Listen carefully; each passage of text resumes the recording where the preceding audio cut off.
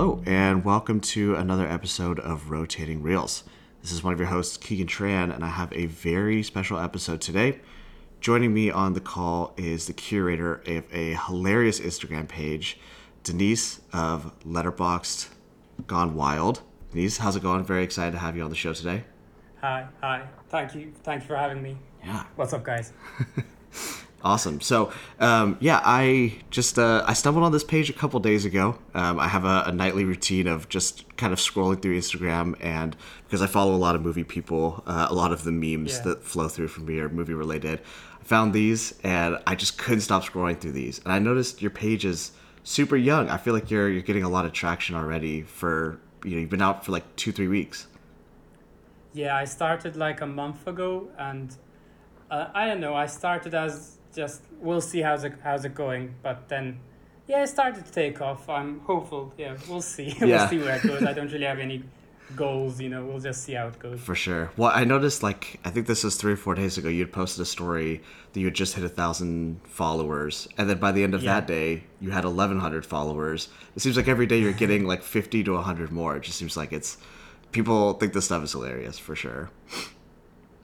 So I actually, well, before I started out, I wanted to check if I wasn't, exactly stepping on anyone's toes, if anyone else had kind of a page like this. And I realized there was one, but it was deactivated. So I thought, well, that's a good time for me to step in. Yeah, the market's fresh. It's all right for you. Yeah, exactly, yeah. Yeah, so the Letterboxd idea, I think even friends of mine that are consider themselves cinephiles, they don't have a letterbox. It's for someone that wants to make one, it can be a bit of an onus to build your backlog of movies. So for people that don't know, can you explain what the platform of Letterboxd is, and then what your Instagram account is and how it sources its posts?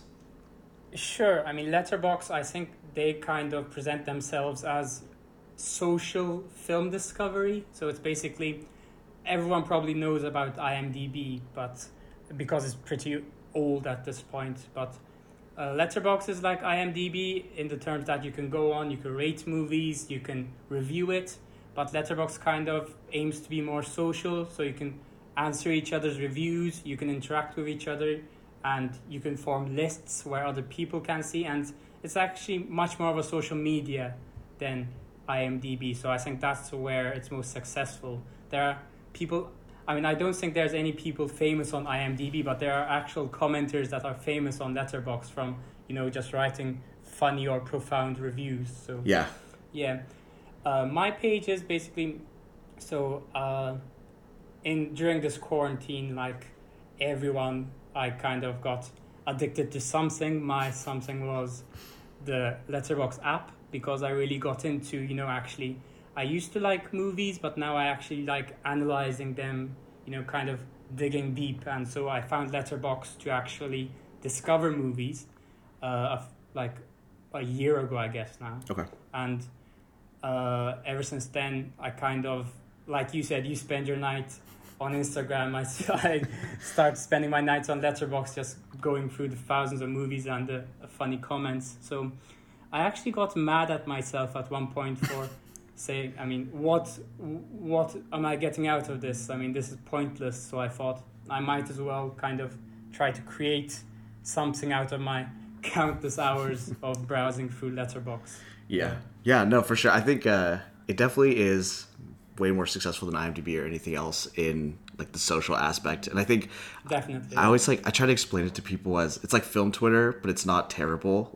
People don't bully each other on Letterboxd. There's no toxicity to it at all. I feel like it's kind of cool because it's there's guys like you and I, right, that are just we're into watching probably bigger YouTubers that do film analysis, but there's also huge journalists, right? Or you have Karsten Rundquist or whatever, I'm blanking on his name, but he's a huge YouTuber, but he'll watch movies and do a early review on Letterboxd. There's this, it feels like a completely open exchange of goofy fun reviews. So yeah, for anyone that doesn't have it, it's super fun.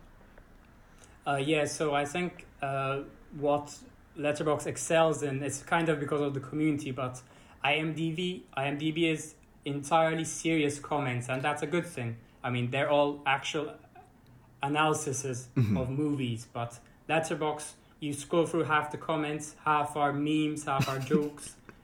There are serious comments, but most of them are kind of, like you said, it is film Twitter in a way. Yeah, and it's super niche too. I think like specifically you had talked about like the curated lists. Like people will put together two movies in a list that are completely unrelated, but they'll find like Yes. one actor and one thread that ties them together, and it's the most niche kind of like film comedy that you could ever find. Yeah, I saw a list, I think I posted this, I'm not exactly sure, about connecting Shrek and Get Out. Yeah, And so, yeah. it's about a family. It's an outsider who has dinner with his like white family or white partner's family. Yeah, it's super funny. I think it was on the page. It is, yeah. Yeah. So what's like the selection process look like? If you're on there already, I'm sure you just scroll through stuff and grab screenshots. But I've noticed that I feel like you have a fair amount of like continuity with your posts. Like usually there'll be like a theme that keeps the 5 reviews together, or it's like one movie particularly. How do you source all this and keep it kind of organized for posting? Yeah, I mean, it kind of changes. Sometimes I try to go, the 5 of the comments, they're all one film. I think I did that about The Shining 1 or 2 weeks back. Or sometimes I try to do a certain, like you said, a theme. The one, I put anything on there. I don't really have any, filtering mechanism only. I try to stay away from reviews that, you need to know the movie entirely to understand that review, because if I do that, it just limits the target audience to the people who've watched that movie. And so I kind of try to balance it in that the review has an element of, well, you need to know the plot of this movie or some context, but you don't need to have watched it before. So that's the kind of balance I try to maintain, because, well, people that are going to follow me are already going to be a certain level of a movie lover or a cinephile, so they'll know what these movies are about, but maybe they necessarily haven't watched it yet. So that's the only kind of filter I put on my reviews. Okay, nice. And I guess like when you had started, I think like whenever you start something up, you always want to have like a backlog of content to get started with. Like, how did you did you already have a fair game plan of how long you wanted to do it for, or like how much content you wanted to have ready? Not exactly. I mean, it started off with kind of, let me just post this, see how it goes. And at the beginning, I kind of went down to one post a day with multiple reviews on it. But when I started up, I kind of, tried to post every few hours. So like you said, I had a backlog of content for people to discover. But after I kind of posted like 20 or so posts, I actually asked on my story which people liked more.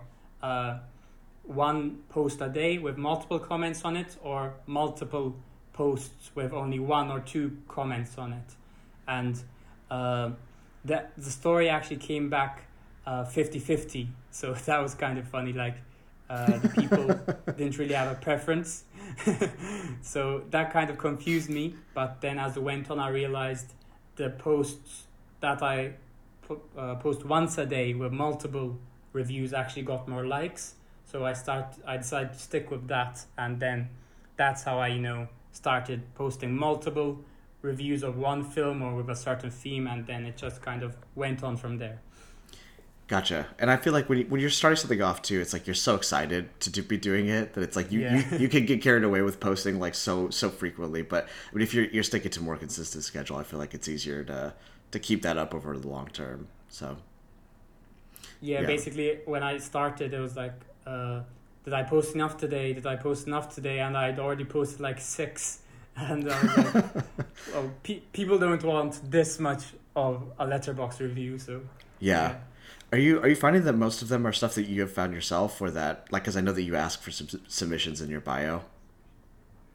Yeah, so most, for now at least, I mean, hopefully if I grow a bit more, maybe there'll be more submissions. For now, it is mostly me, but I mean, at least daily, I get a few submissions, which I'm really grateful for because it means people want to interact, people want to see their own reviews. So I definitely right now the ratio is kind of one of the reviews of the post I put daily. One of the reviews is mostly a submission, but the rest are me. Gotcha. I shamefully admit that most are found by me. No shame in it at all. It means you're a good curator. It means you're finding good stuff on there. Yeah, thank you. So with that, do you have a couple favorites that you found? I have some that you have posted that are hilarious, but anything that sticks out in your mind? Well, a few. I actually have a few written down here, and okay. Some of them are ones I posted. So one is a review on Arrival. You probably know the movie. Yeah. And it's, I know all sci-fi films require some suspension of disbelief, but there's no way I'm gonna believe that Amy Adams falls in love with Jeremy Renner. It's a good one. I love this. Yeah. Yeah, I have nothing against Jeremy, but it's kind of true. I mean, there is a kind of... It's a huge gap there, yeah. It is a huge gap there, yeah. Yeah. I love too when there's something like that where it's completely like playful in the review, or it's like overwhelmingly negative or positive, but the stars don't correlate at all. Like people will give it, they're like, this is terrible and I hate this performance, 4 stars, like, and give it a glowing review. Yeah. That's pretty funny. One example of the thing you said, there was a review on The Godfather, which was like, oh, it's not as good as Twilight, but it was okay, and it's 5 stars. Yeah, so yeah, it's hilarious. Another one I found, I haven't posted this, I might, is from Nightcrawler, starring Jake Gyllenhaal. Mm-hmm. And it says, in loving memory of Jake Gyllenhaal, he ain't dead, but the Academy keep treating him like he is. It's also, yeah, it's very, very true. Which is true. I mean, he has a well-deserved Oscar. He has to have by now. I mean, yeah. So well, I mean, on top of just being a hilarious review, where else are you going to get this premium Letterboxd Gone Wild content than on our show, right? We're getting inside baseball already. Yeah. Come listen to Rotating Reels, guys. Yeah. Wow. What a great advertisement. Any others that you had that jump out at you? There's one more, and this I posted earlier when I started out. I think this was my 4th or 5th post, and I actually got a lot of likes at the time, so I wanted to share it. It was my most liked post for a while. It's about 7, okay. And it's my favorite unboxing video. I think that was hilarious. Yeah, there's a show, I don't know if you watch a podcast called Slash Filmcast, but they use that whole the scene where he's opening the box and he's, what's in the box? Yeah. That whole what's thing. In the box? That's that whole audio clip is their spoiler intro before they start talking about spoilers in the movie. So I always, whenever I hear that quote, I always think about that podcast. No, it is an iconic scene, but yeah. A thing about Letterboxd, I think, I mean, there are older people on there, but it's mostly Gen Z and the later part of the millennial generation. Mm-hmm. So for example, I was talking with my parents, and I actually showed them my page, and look what's happening. And they read a few of my posts, and my dad was asking, what's an unboxing video? And how can I start to explain? I mean, you kind of have to know a certain, pop culture from our generation at least. Yeah, again, it's like you have to have this pure Venn diagram of your age group and your like online presence, yeah. And then that's like hyper specified film, obsession to understand a lot of the Letterboxd reviews. But it is a niche. It is. Yeah. If you're in the in crowd though, it's just crack for like young movie fans. It is. I have a couple here that I took from yours these are the ones that actually I was laying in bed with my partner. She was asleep.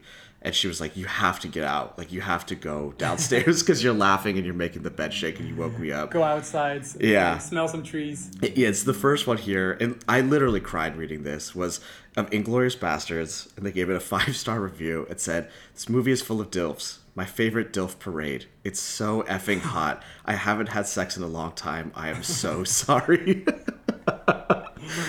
Yeah, that's amazing.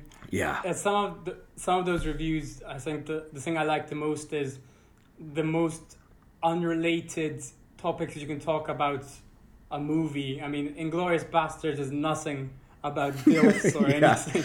Yeah, but I think it's not in the slightest bit. I feel like it checks in a lot to the meta of these movies, right? Because it's, Tarantino obviously knows he's getting together this huge all-star cast. You can't watch the movie without divorcing from it the idea of this huge cast of A-list stars. So it's like, for a film fan, it's still a big part of it, even though it's not like part of the text of the movie at all. Yeah, maybe as I go on, I might start, like I said, posting extremely. I mean, you have to have watched this movie to understand it, because, I mean, like, that review is hilarious, and it's hilarious for anyone, even if you haven't watched Inglourious Bastards. Yep. Even if you don't know who's playing in it, basically. Yeah. So I would actually argue, I think it's funnier if you haven't watched the movie, because it completely confuses you as to what the point of Inglourious Bastards is. Yeah, you see the review and it's like, oh, dilfs, I should check this out. And you open the movie and what are all these Nazis doing here? Yeah, you're just completely checked out at that point. Yeah. And I have one other one that's on a very similar thread, which I didn't even realize the two were connected. But I thought this one was so funny because I'd had the same misconception for a long time, very stupidly. And it's of the 1967 movie The Graduate. And they give it 4.5 stars and wrote, "Watched this entire movie thinking film spelled backwards was MILF." It's such a genuine mistake to make. It is. But I mean, if you watch that movie, you'd agree sometimes the backwards of film is MILF. Yeah, I mean, it's a crapshoot, right? It's 50-50. Either the movie's MILF and DILF related, or it's not, based on its Letterboxd review. It's either MILF or DILF related, or it's not good. Yeah, true. Yeah, so good. That's true film analysis. Yeah, there you go. This is it's a new quarter of the market. It's all been tapped before, since this is where we're getting in. So yeah, I mean, you must be, like you said, I think you were kind of falling out of watching movies, and then you just recently got back into film analysis. Do you have, it doesn't have to be one movie, but do you have any number of movies that you look to as being a favorite, or things that were influential on you throughout your life?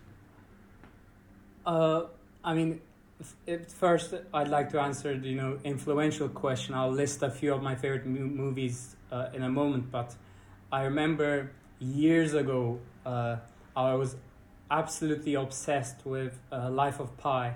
Okay. By Ang Lee, I think.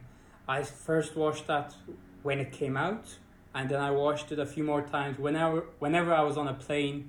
I remember, because that movie was one of the movies that you could find on a plane for some reason. And I'd always watch Life of Pi, and I just remember being blown away by the visuals, by the cinematography.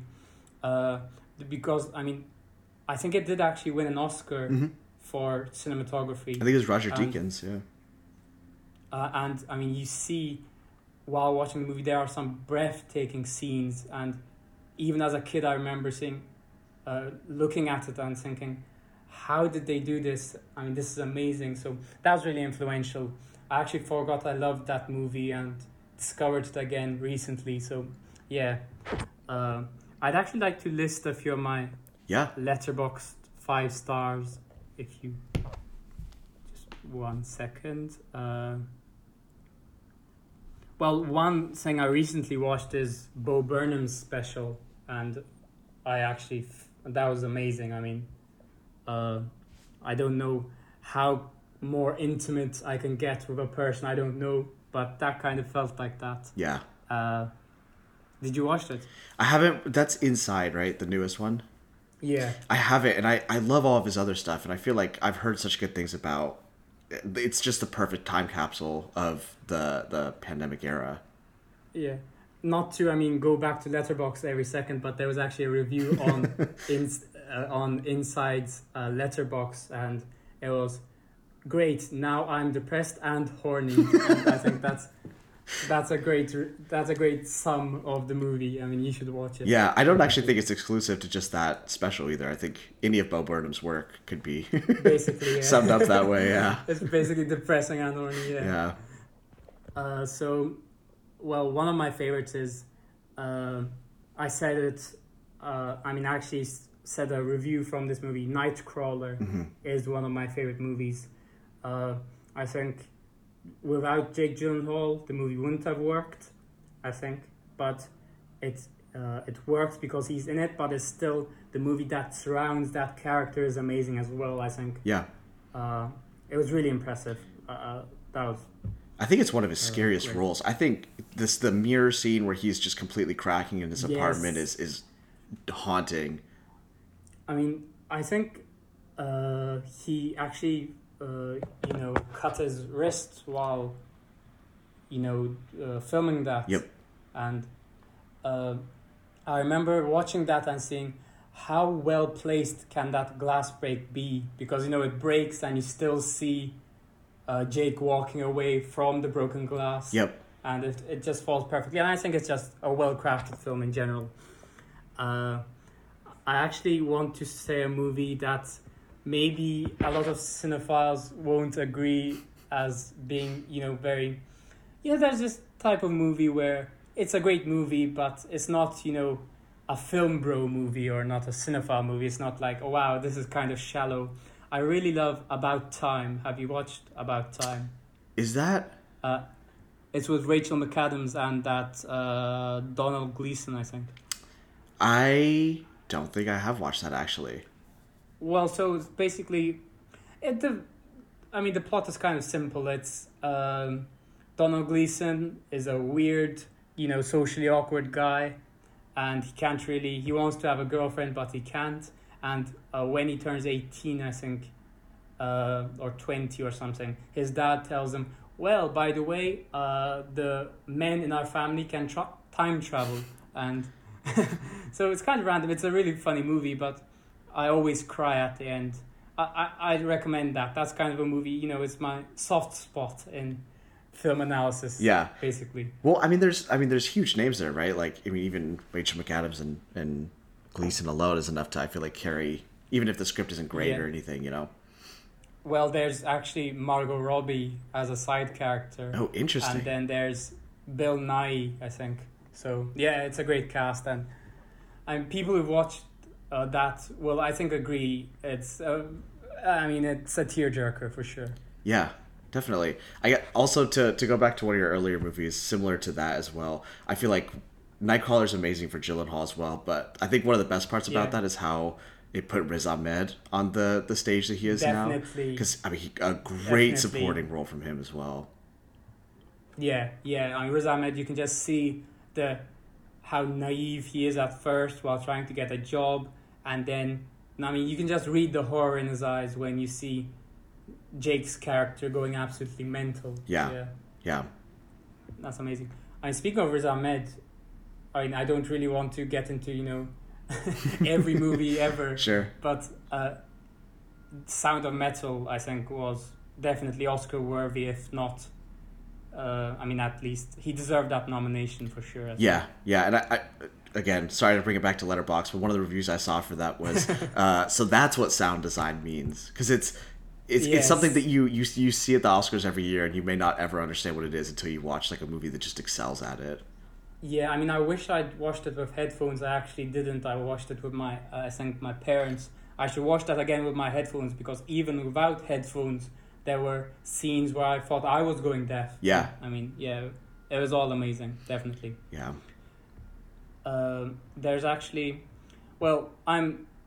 this is not exactly a hot take, but I'm actually in love with all of Fincher's movies. Yep. So that's a big part of, I actually recently rewatched Seven, The Social Network, I think a Fight Club, again. And it's all, I think he specifically chooses movies that are always I mean, at least the topic is controversial. A lot of people agree that the movie is amazing, but the topic itself is controversial. For example, Gone Girl, and Fight Club. I mean, whoever you ask what the meaning of the film Fight Club is, they'll all give a different answer. So yeah. Yeah, I mean, he's. Have you watched a lot of his stuff on Netflix for TV, like Mindhunter and? I've watched Mindhunter. Yeah. Yeah, that was amazing. Yeah. Definitely. I mean, the cast there is amazing too, but you can see scenes where, yeah, I mean, there is the impact of Fincher Exactly. on Yeah. this, on the production of this. Yeah. Because I had no idea that he had directed the first episode and that he was show running, and then you start watching it and you're like, oh my god, wait, is this like? There's just touch points of Fincher all over it. It's so clear without even knowing Exactly, before yeah. that he was involved. This is Fincher. Another director I've been obsessed with. I'm not exactly naming movies because I can go on forever. Sure. I'm kind of trying to generalize it to directors. Is Denis Villeneuve? I don't know how you say his surname. Yep. Arrival, Dune, ton of stuff. Yeah. I'm actually stoked for June. I really want to watch that. I mean, if there's a way of watching it early, please let me know. Yeah. Well, I mean, I cannot believe the daunting task of trying to make a sequel, like a direct sequel to Blade Runner, and just making Definitely. such an amazing movie that expands on the entire lore and is still interesting in its own right. I mean, yeah, the bravery you have to actually pull that off. I mean, Yeah. even I think he's been in love with June since he was a child, and he actually said, I actually directed 2 science fiction movies before June so I can get the handle of June. But I mean, the films you did to get ready for June are masterpieces in of its own. I mean, Arrival and Blade Runner, they're both amazing. Yeah. I mean, And especially when you think like at the same time, right? Like, I mean, I'm not as hard on these movies as other people are, but you have J.J. Abrams doing Star Wars movies, and it's just night and day the difference between these modern remakes of these sci-fi classics. yes. I guess Dennis actually, because of Roger Deakins' contribution to a lot of his movies, I actually think he got a lot of out of that as well. Yeah. Because you can just see every movie is beautiful. I mean, even if you don't like the plot or the acting, every movie is just beautiful. Yeah. I mean, even to his early work, right? We were just talking about how Gyllenhaal's such a great actor, but if you like Enemy, like Prisoner, Yes. it's all the way back. It's everything. I feel like just from such a young stage in his career, he's just been so masterful. I mean, even one of his earliest films, I think this is his second or third film, Incendies. Did you watch that? I haven't. I mean, you should. There again on Letterboxd, there was a review that said, I mean, of course, the movie is about the situation in the Middle East. I think particularly Lebanon or Jordan. I'm not exactly sure. Don't quote me on that. But Dennis masterfully handles the complex topic about the whole Middle East. And there was a review that said it's crazy how a French director from Quebec can handle such a complex issue at an early age. And yeah, so Yeah, no, I really it's. I feel like we could just tangent off this forever, but I feel like we hear that a lot about like Chloe Zhao now, right? Like how someone who grew up in Yeah. Beijing has such an amazing perspective on what it is to be like an American and tell these super like unique American Exactly. stories. So I think it's just a great testament to that like outside angle. Yeah, I mean, to pull that off, I mean, to film something you can't relate to in any way, that's really impressive. Yeah, Yeah, basically. definitely. I mean, yeah, like you said, we can tangent off this forever.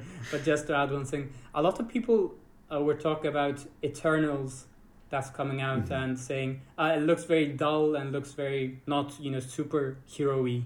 But I'm actually really excited for it. I think it's a different take on a Marvel film that only Chloe could pull off, I think. So Yeah, we'll and see how that is. I feel like for as formulaic as people talk about the Marvel franchise, I think it often does its best when it's trying to be so different, right? Yeah. Like you bring in Taika Waititi and I feel like the entire Oh my course of God, it changed, yes. right? Like with Thor Ragnarok, every movie thereafter, the comedy gets sharper. Just the general like tone. It's. I think these kind of more auteur directors bring a lot to these movies. I mean, Taika did bring a lot to Ragnarok. It's actually one my favorite Marvel film so far. Yep. And I mean, Love and Thunder is coming out this year or next year, I think. Yeah, I think And it's early next year or something. Very soon. Taika's directing that too, right? Yep, I think they just wrapped production as well. Yeah, I mean, I'm definitely excited for that. So, yeah, because I mean, with Marvel, you can get too formulaic sometimes, and it's Yep. great to see these colorful, daring movies that don't exactly fit the classic Marvel tropes. Yeah. Yeah, definitely. Well, cool. I feel like this even on the main show, this always happens where if we're talking about a bad movie or something, we could just keep riffing on stuff that we do like in other movies. But do you have any other favorite movies to share, or do you want? I can go for a few more. Yeah, sure. We'll take them. So let me just my absolute favorite for a while. It still is one of my favorites. Was There Will Be Blood by Paul Thomas Anderson. Yep. Yeah, I think I'm really attracted to amazing, performances because again, this can't work without Daniel Day-Lewis. It can't work without Paul Dano, but there's something about it. I mean, again, I saw a review on Letterboxd. Sorry if this is getting repetitive, but I mean, I saw a review that said,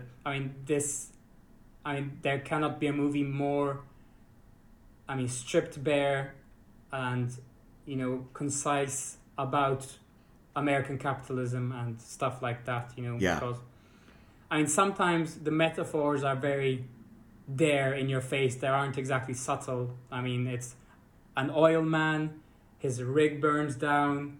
It's basically kind of all there, but it's because of Paul Thomas Anderson's directing that you kind of see yourself in that world and kind of, it feels like Daniel Day-Lewis is yelling at you when he yells at Paul Dano at the end. Yeah, no, and I mean, like, even if it's similar, right, to you talked about, like, Fincher and Gone Girl, like, even if the base elements are super simplistic, like this story of a missing woman or, like, an early American oil magnate, I think, having the skill behind the camera to elevate it up is what makes for a really great watching experience.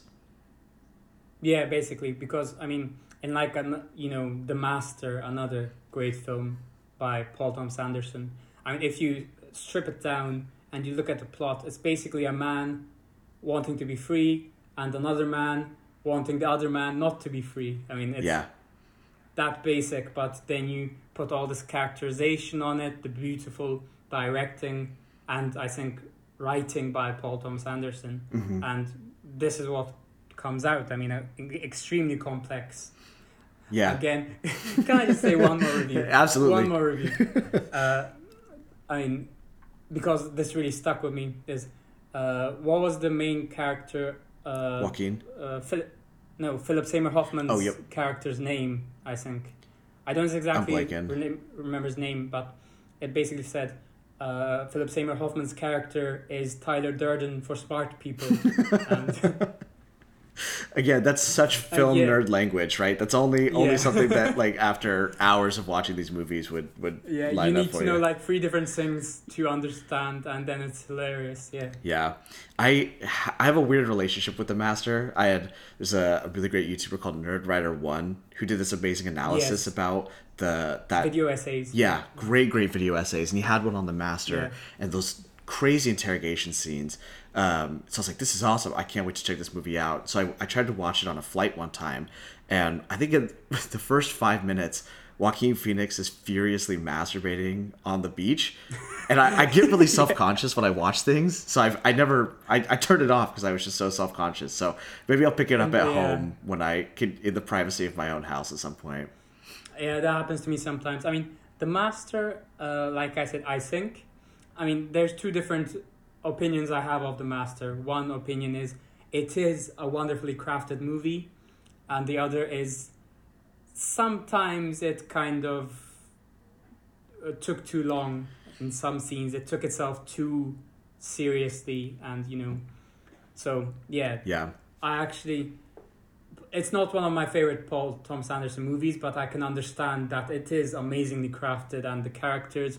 I mean, you can't easily find a character more, well designed than Joaquin's character there, Hmm. basically. So Any other favorites? I'll sure. take as much as I can get. Uh, well, I mean, another classic. I mean, there's a reason these are so popular, so that's why I love them too. But 12 Angry Men is, again, one of my favorites. I mean, to have written that and directed that in, what, the 50s? 57 Yeah. or something like that. And I don't know, I just keep going back to it, like, I mean, I can't get... Well, if you look at the plot, it's 12 men yell at each other, basically. And I don't know, there's just so many nuances, and the way that they all kind of turn their back on each other at first, but then kind of get together.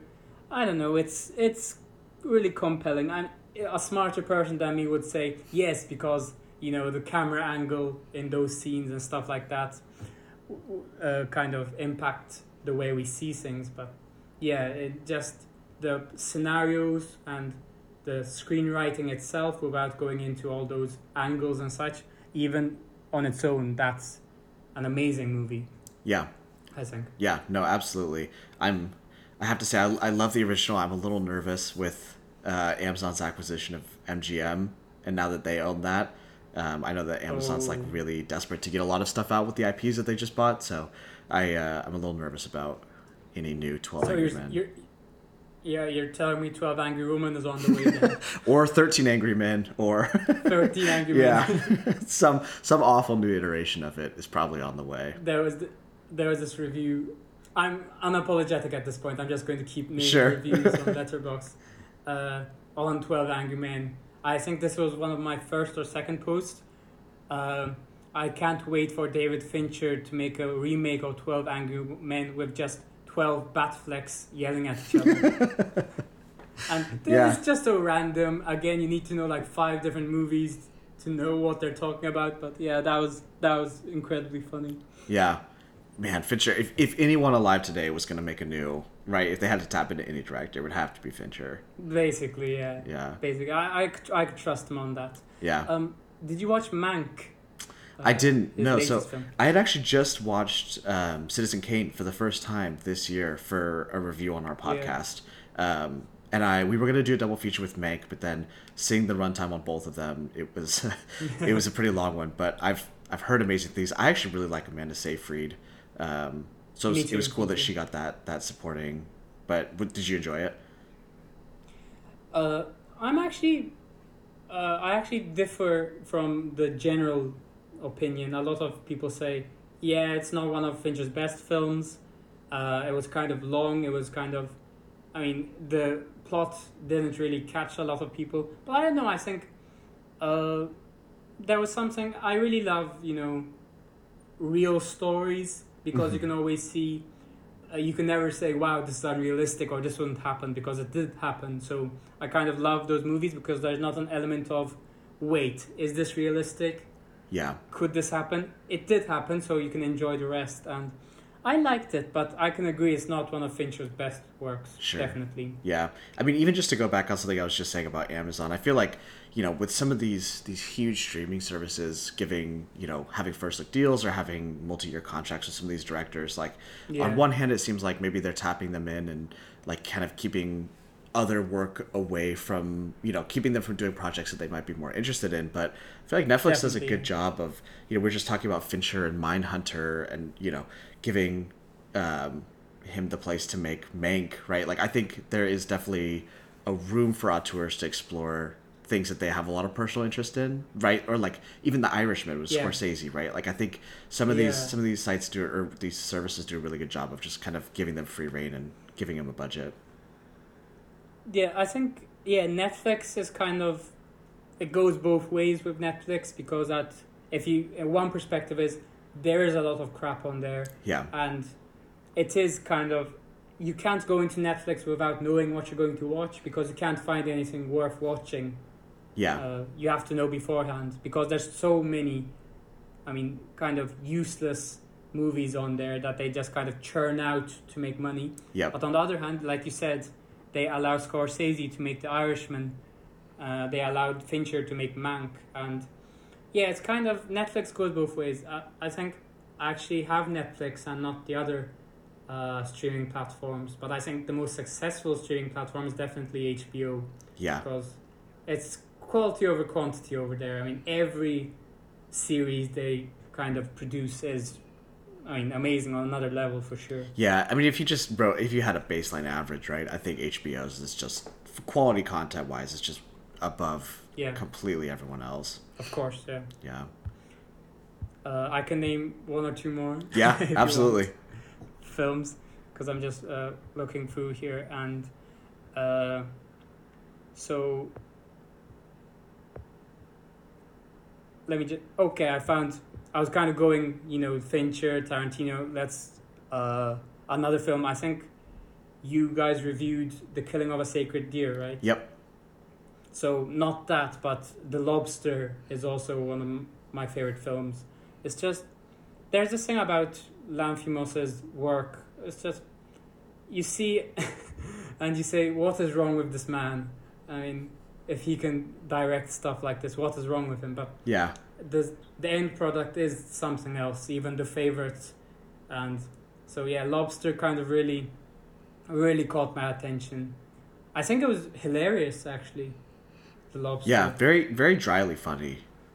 Very dryly funny. There's a scene where Colin Farrell kind of kicks did you see that? I don't exactly remember. Colin Farrell kind of he's trying to date a woman which has no emotions whatsoever. She's a sociopath. So Colin Farrell tries to act like a sociopath and kicks a child, I think. Yeah. And that it was hilarious. I don't know. Am I a bad person for thinking that's funny? I mean, that was hilarious. Yeah. No, I don't love Lanthimos' work as much as other people, but I think The Lobster is, of his movies that I've seen, probably the most successful in my opinion, of having that blend of very otherworldly dialogue, but still managing to make it entertaining in like a dry, fun way. Yeah. So well, basically you can sum up Yorgos's work with, I mean, there's something wrong with the world he's making these movies in. Mm-hmm. The same thing goes with the Coen brothers, basically, if you think about it. There's this element of their world that is different from our world. Mm-hmm. So I can see why people don't love Lanthimos. I'm not the biggest fan of all of his work. I just really love The Lobster and kind of, have conflicting thoughts about the other one. Sure. I think something the Coen brothers do really well is they have this kind of zany warmth in a way that Lanthimos doesn't. So I'm thinking The Big Lebowski, I think even though it is otherworldly and weird and the world is not the same as the world that we live in, I think there's this lightheartedness and kind of warmth even behind in the camera shots that is completely gone in the Lanthimos movie, right? It's a bleak world that those characters are living in over there.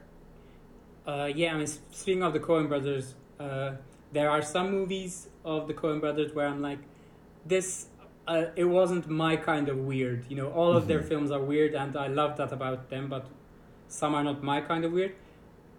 Inside Llewyn Davis, I think, was an amazing movie. That was my kind of weird at the end.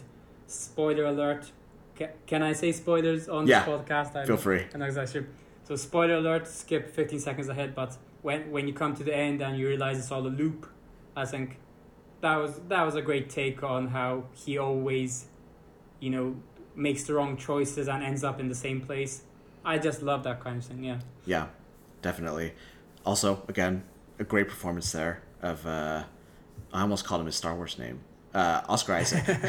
Oscar Isaac. Great performance. Oscar Isaac is amazing. He's in June 2, actually, I think. Yep. I can't wait to see that. I remember I saw this interview with him a couple weeks ago, and someone was asking if he'd ever do another Star Wars movie, and he was joking about how he wants to get back to those like Inside Llewellyn Davis movies that are more like passion projects and more personally interesting to him. Sure. So he was like, maybe I'd do another Star Wars movie if I needed a new beach house. Basically, like, I think the process for him is just exhausting. But then it's funny because it turns out he's making a Marvel series right now. So Yes, I saw that today, and people were saying, yeah, well, what about, wanting to make passion projects? What about, joining Marvel? yeah, Yeah, it is kind of two-faced, but I'll allow Oscar Isaac to do Sure. anything. I love the guy. Yeah. He can do anything he wants. but hey, I mean, right? Like, Even- if he's gonna move in the Chloe Zhao direction and take Marvel in a different direction, maybe it's a net positive. Why not? Yeah, sure.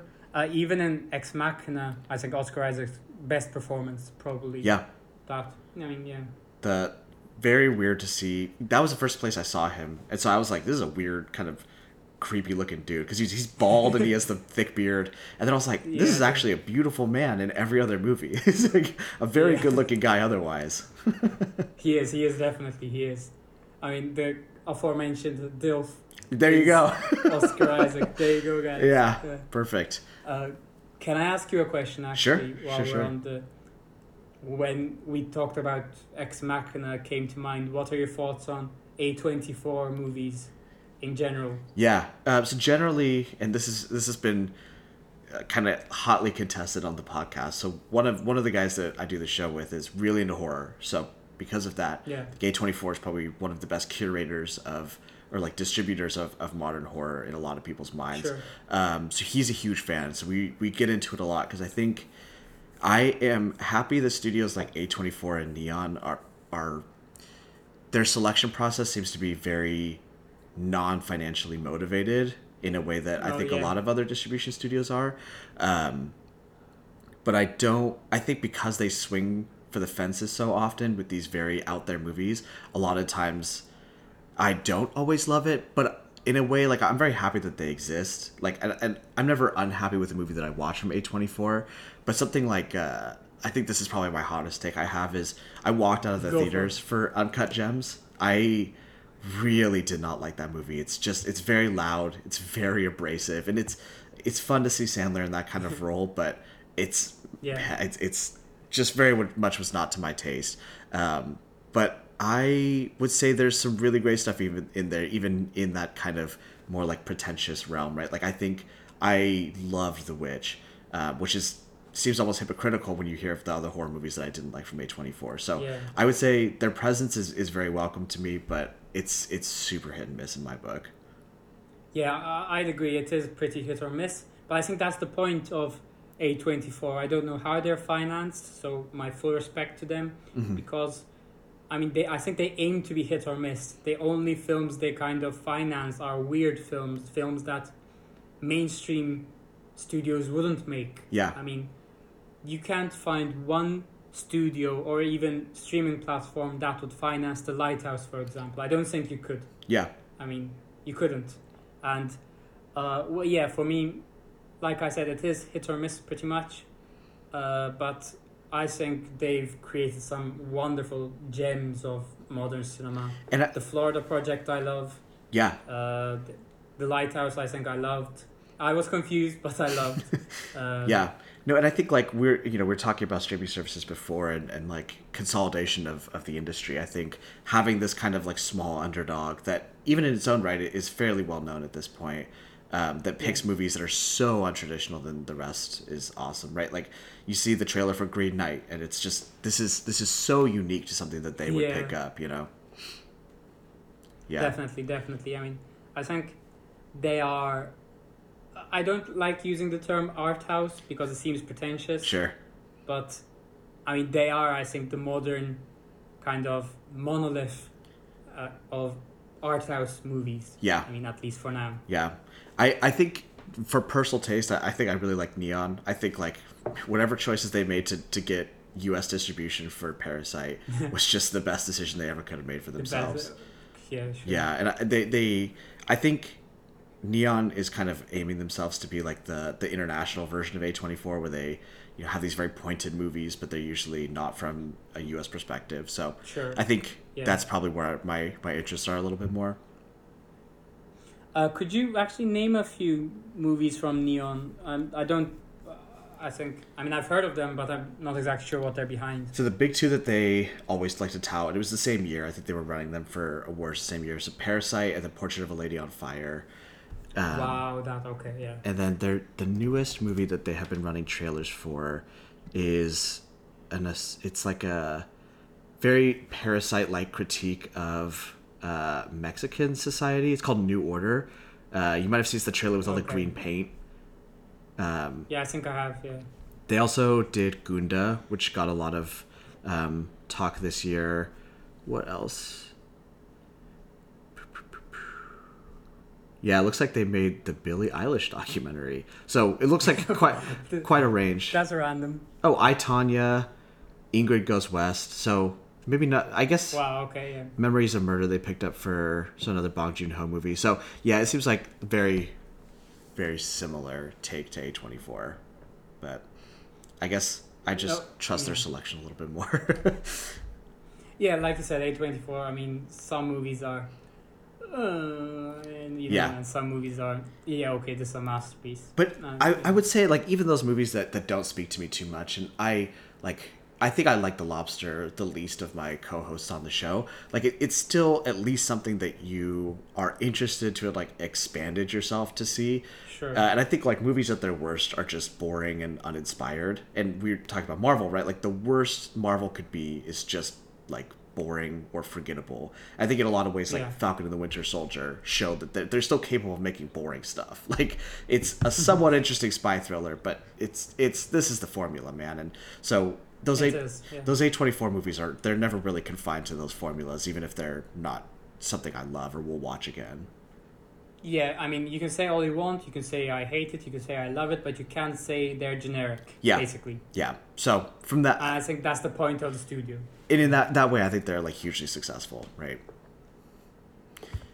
So, do you have any more favorites? And if not, sure. Okay. Sure. I mean, I don't want to overdo my welcome, but I mean, if we're here, I can talk about a few more. Yeah. Why don't we do one more? And then I also wanted to ask you about your least favorites, if you had any of those as well. So let's end on favorites on a good one. Okay. I'm just. Oh, there's too many here. Okay, I have to pick one. Just wait. Okay, I really loved Children of Men. Okay. By Alfonso Cuarón. Yeah. So I think there's a lot of sci-fi movies that take sci-fi a bit too far. I mean, the fiction element goes too far. Mm-hmm. I think Blade Runner is a good example of what's not that. It's kind of grounded in its science fiction. It's you can't say any science fiction is realistic, but it's the nearest you can get to that. And I felt Children of Men was a scenario and a world that could happen. Yeah. And I think that's why it's amazing. And Clive Owen is amazing in that movie anyway. And I don't know, there's this scene, it's the most well-known scene of the movie anyway, but, if you watched it, the baby starts crying, all the, gunfire stops, and he walks down the stairs. And yeah, I think it was beautiful, it really was. Yeah. And Alfonso Cuarón really did a great work, in that movie. I think he has a good understanding, and I think you made a great comparison with Blade Runner, that, like, I think sci-fi is at its best when your suspension of disbelief is just as minimal as possible. Like it's Jeremy Renner and him, yeah. Yeah, it's too much, right? I'll believe the circle aliens, but that relationship is insane. But something like Children of Men, and then he did Gravity, right? Like I think there's this very grounded understanding of science fiction that he just really excels at. Yeah, basically. Yeah. So should I go over my least favorite? Yeah, I'd love to hear them. So this is my first one. I think I don't know if I should say this, so I might be crucified. So, but this is my hottest take. You said your hottest take, my hottest take. We mentioned it before. The Big Lebowski, I think it's overrated. Okay. So please don't kick me off the podcast. But, so here's my hot take. Maybe the comedy didn't translate. I mean, I'm used to a lot of American humor, even though I don't live in America because of all of Hollywood, and I grew up with that kind of stuff. But I don't know. There was something about The Big Lebowski maybe that I had to have an American upbringing, or maybe that sort of sense of humor, because again, I understand that it's an incredibly well-made movie. I mean, I can't deny that, Yeah. but it felt annoying to me at some times. Sure. I think it's also like it's so hard to like watch that movie without a modern understanding of it. I think like even for people like our parents' age, like that was like the OG film memes for them, right? Like those the lines from that movie are just like so pervasive in pop culture that I think like Yeah. you have this expectation of it going in that's just it's a fun movie, right? It's a fun, lighthearted Coen Brothers movie, but it's not up there with the level of the lasting impact it's had. Yeah, maybe that's why. Yeah, maybe because, of course, before watching it, I think I first watched it last year. Before watching it, of course, I saw all the "that's the dude, man. Yep. That's just your opinion, man," and stuff like Yep. that. And I agree, those are iconic lines. But yeah, maybe I should rewatch it in a year or so, because I kind of got used to the Coen Brothers style of, for example, at the end of the movie, you know, the cowboy man sitting at the bar turns and you realize he's God or something like that. Yeah. And yeah, I'm kind of getting used to that style, so maybe I'll find it funnier or better in the future. Yeah. So another of my least favorites. I'm kind of trying to stay away from, you know, movies that everyone agrees are bad. Yeah. So only hot takes on this podcast. Yeah. So. If it's 2021 and you're piling in on Twilight, it's it's a little past due. It's not funny anymore. Yeah. It's not funny. Yeah, for example, you know, there's this movie called Valentine's Day, and it's absolutely horrendous. But there's no point talking about it. You know, I think it's a rip-off of Love Actually, and Gotcha. the American version of that. So movies like that, yeah, it's bad. So I mean, there's nothing new to bring to the table about it. Yeah. I'm just looking through another. I actually don't have a lot of low-rated movies on Letterboxd because I kind of hand-picked them based on the reviews, and you know, Sure. one I actually didn't like at all. Another hot take, prepare yourselves, is Doctor Strangelove, and Interesting. yeah, that's a hot take, isn't it? That's Everyone- yeah. That's everyone, it's so funny, right? Because I think like I feel like people really hold that up there with 12 Angry Men. It's so surprising that you had kind of opposite ends. yeah, so Doctor Strangelove, I think maybe if I knew more, you know, lore about those times, maybe again, when I don't like a movie, I usually try to find the fault in myself, because you know, if everyone liked it, there must be something to it at least. But yeah, Doctor Strange maybe wasn't for me. Again, the humor didn't translate. The crazy guy in the war room, that I really didn't like that much. I really liked the what's it?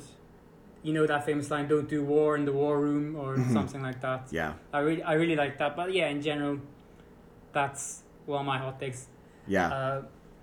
That is a very hot take, I would say. Yeah, I haven't watched this movie in years, but it has such a reputation. So interesting to hear does, someone yeah. that doesn't like it too much.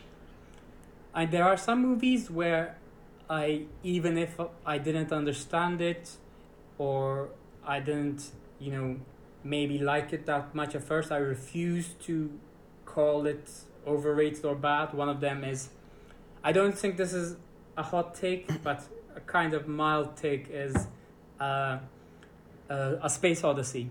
Okay. I'm not saying I don't like that movie.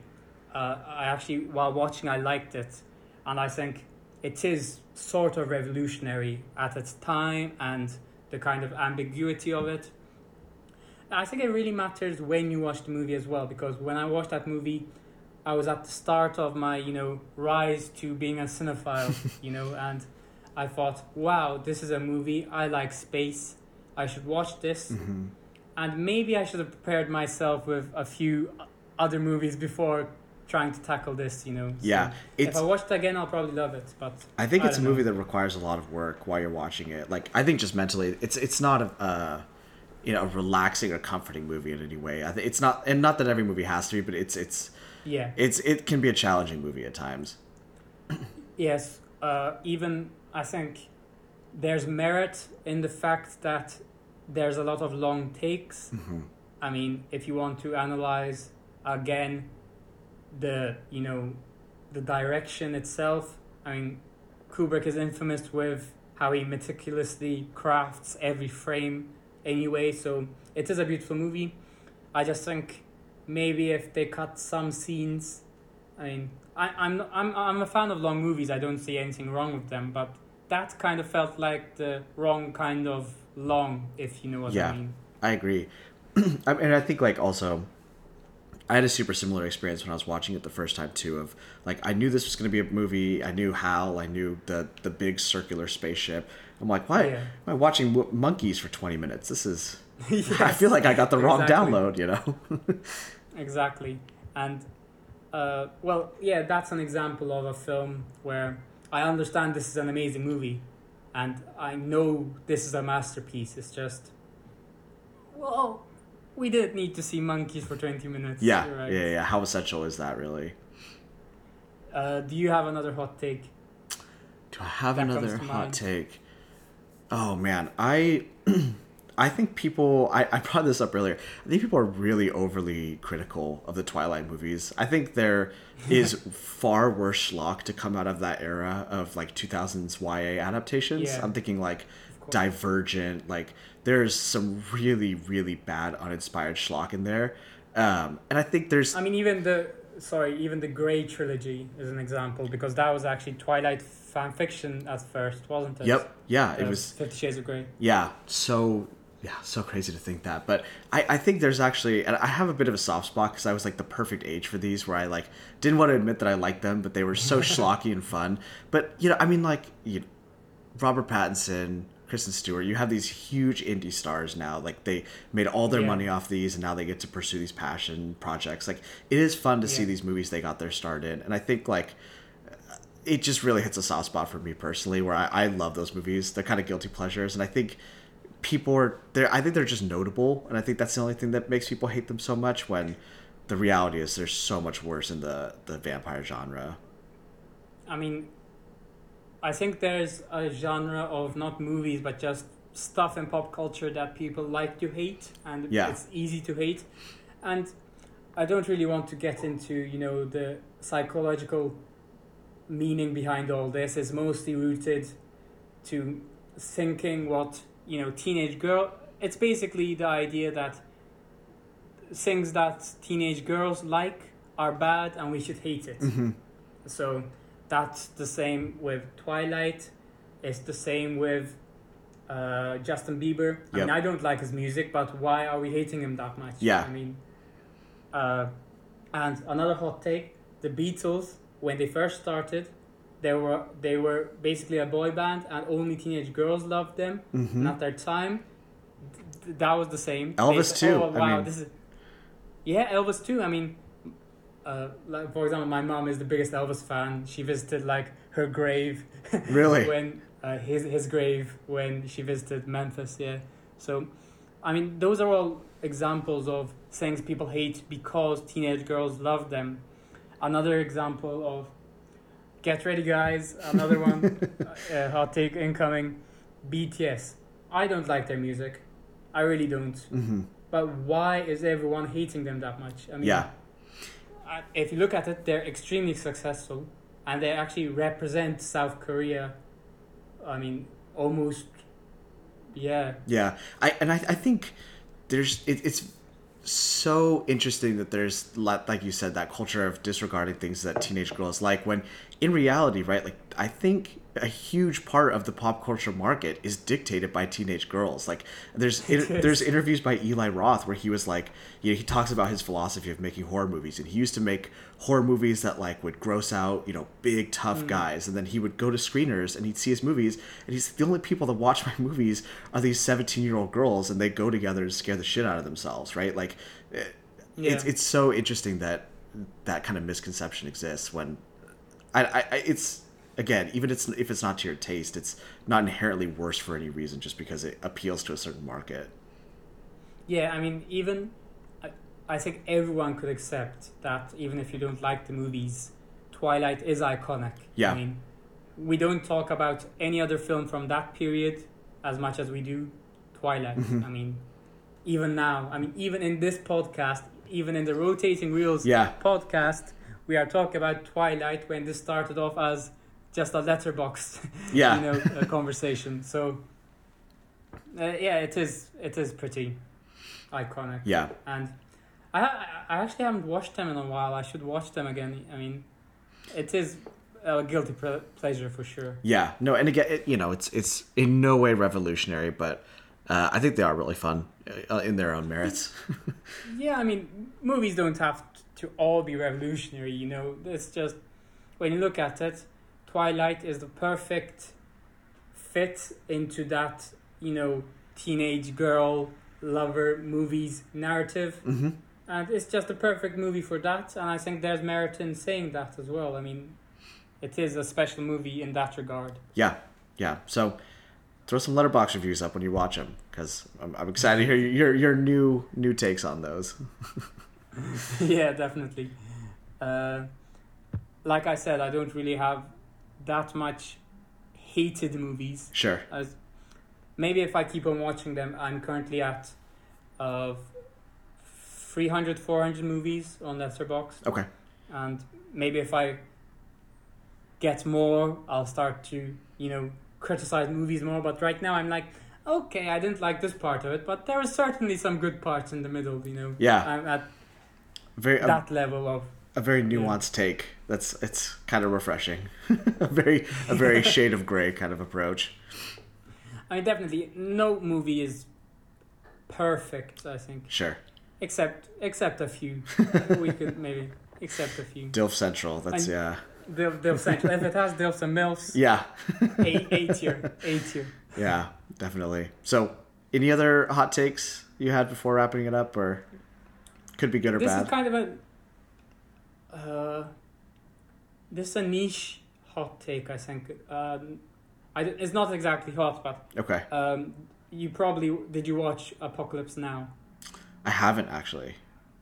Okay, so there's basically the extended version that, Francis Ford Coppola kind of, I think, he re-put into cinema, which in like many years after the original. Okay.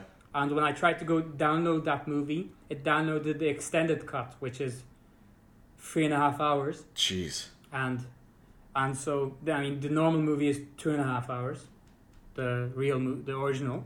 And I watched that and I was like, this is too long. And I think it ruined a really amazing movie for me, because I started out, of course, I mean, everyone knows the iconic scene, the Ride of the Valkyries, the helicopters are coming in, they're dropping bombs. Mm-hmm. And I was mesmerized.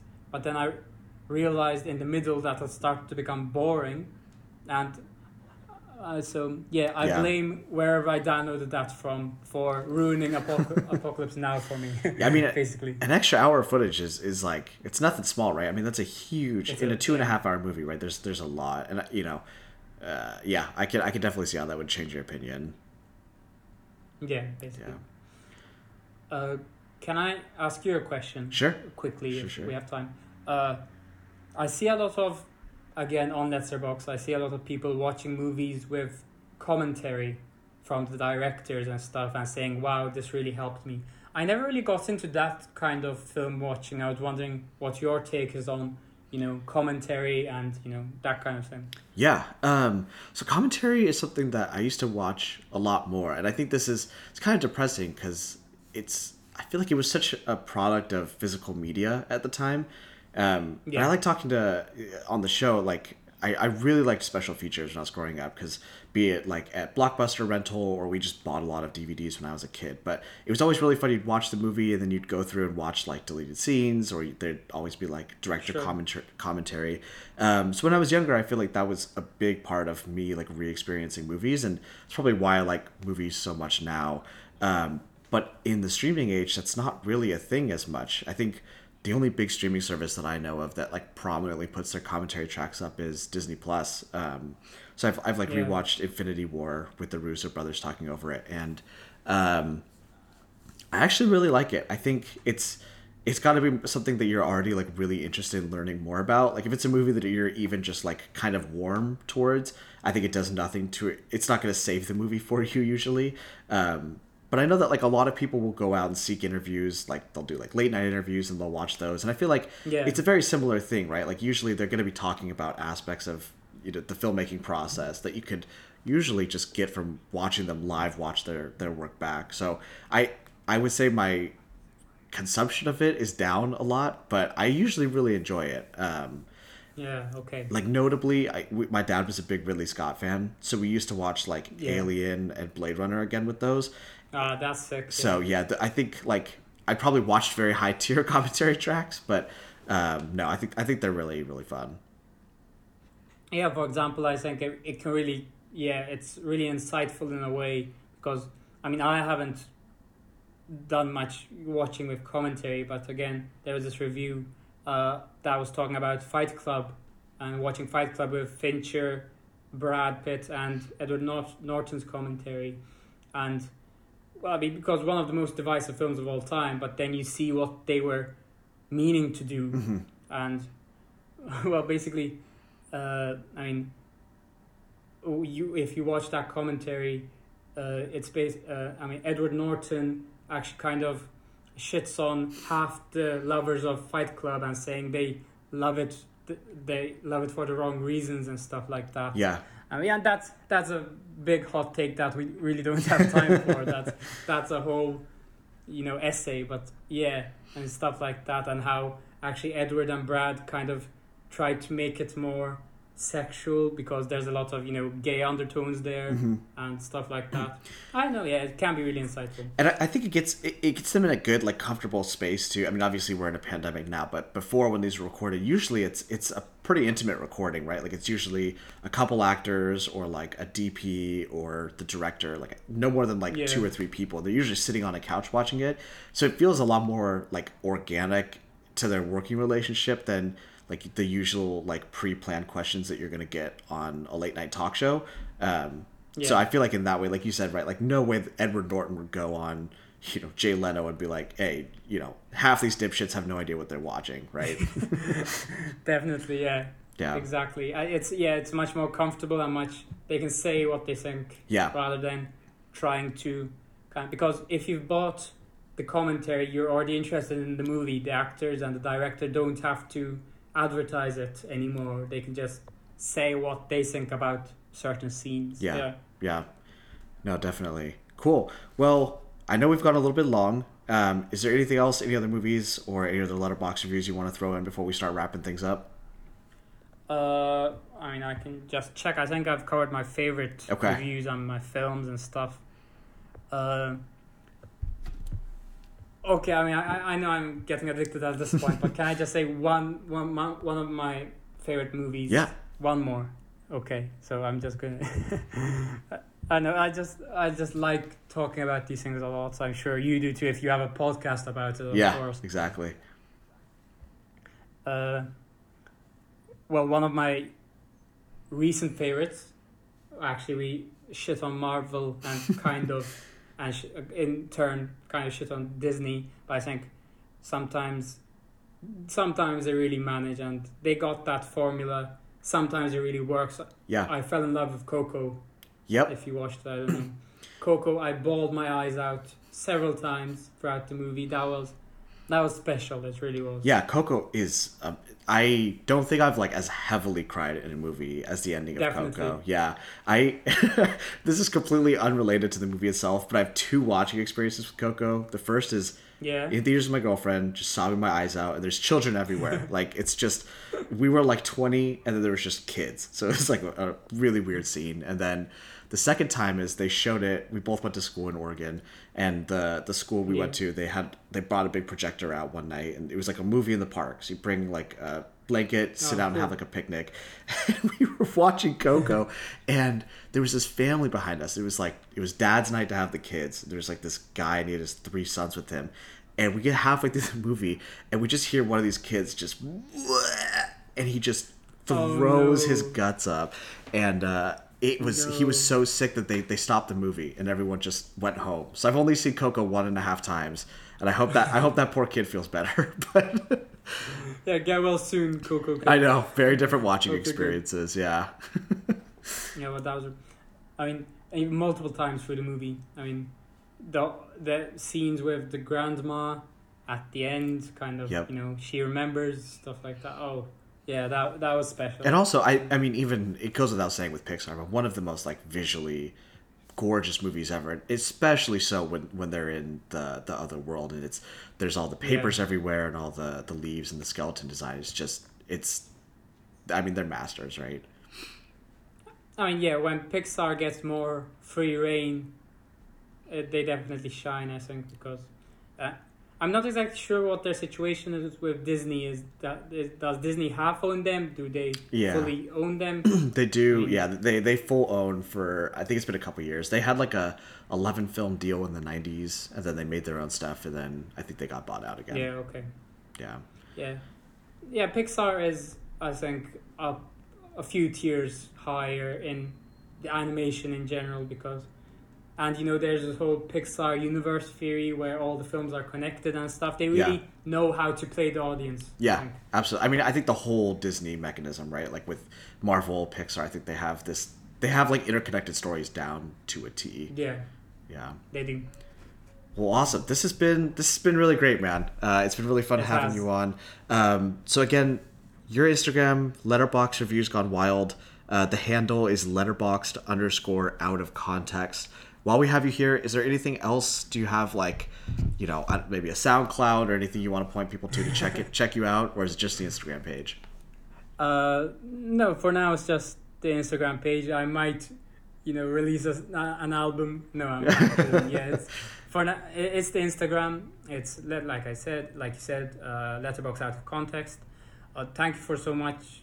Thanks so much for inviting me. I've had a really great time. I really have. Yeah. And I think it's a really great thing you've got going on here. So Thank you, man. I hope the future treats you well. Thank you. Yeah, and again, if you've made it, we have 21 episodes of Rotating Reels now. If you've made it this far, there's no way that you wouldn't think the stuff on this Instagram is hilarious. So Check them out. I can't push people enough to go check out the Instagram. It's the Letterboxd Out of Context.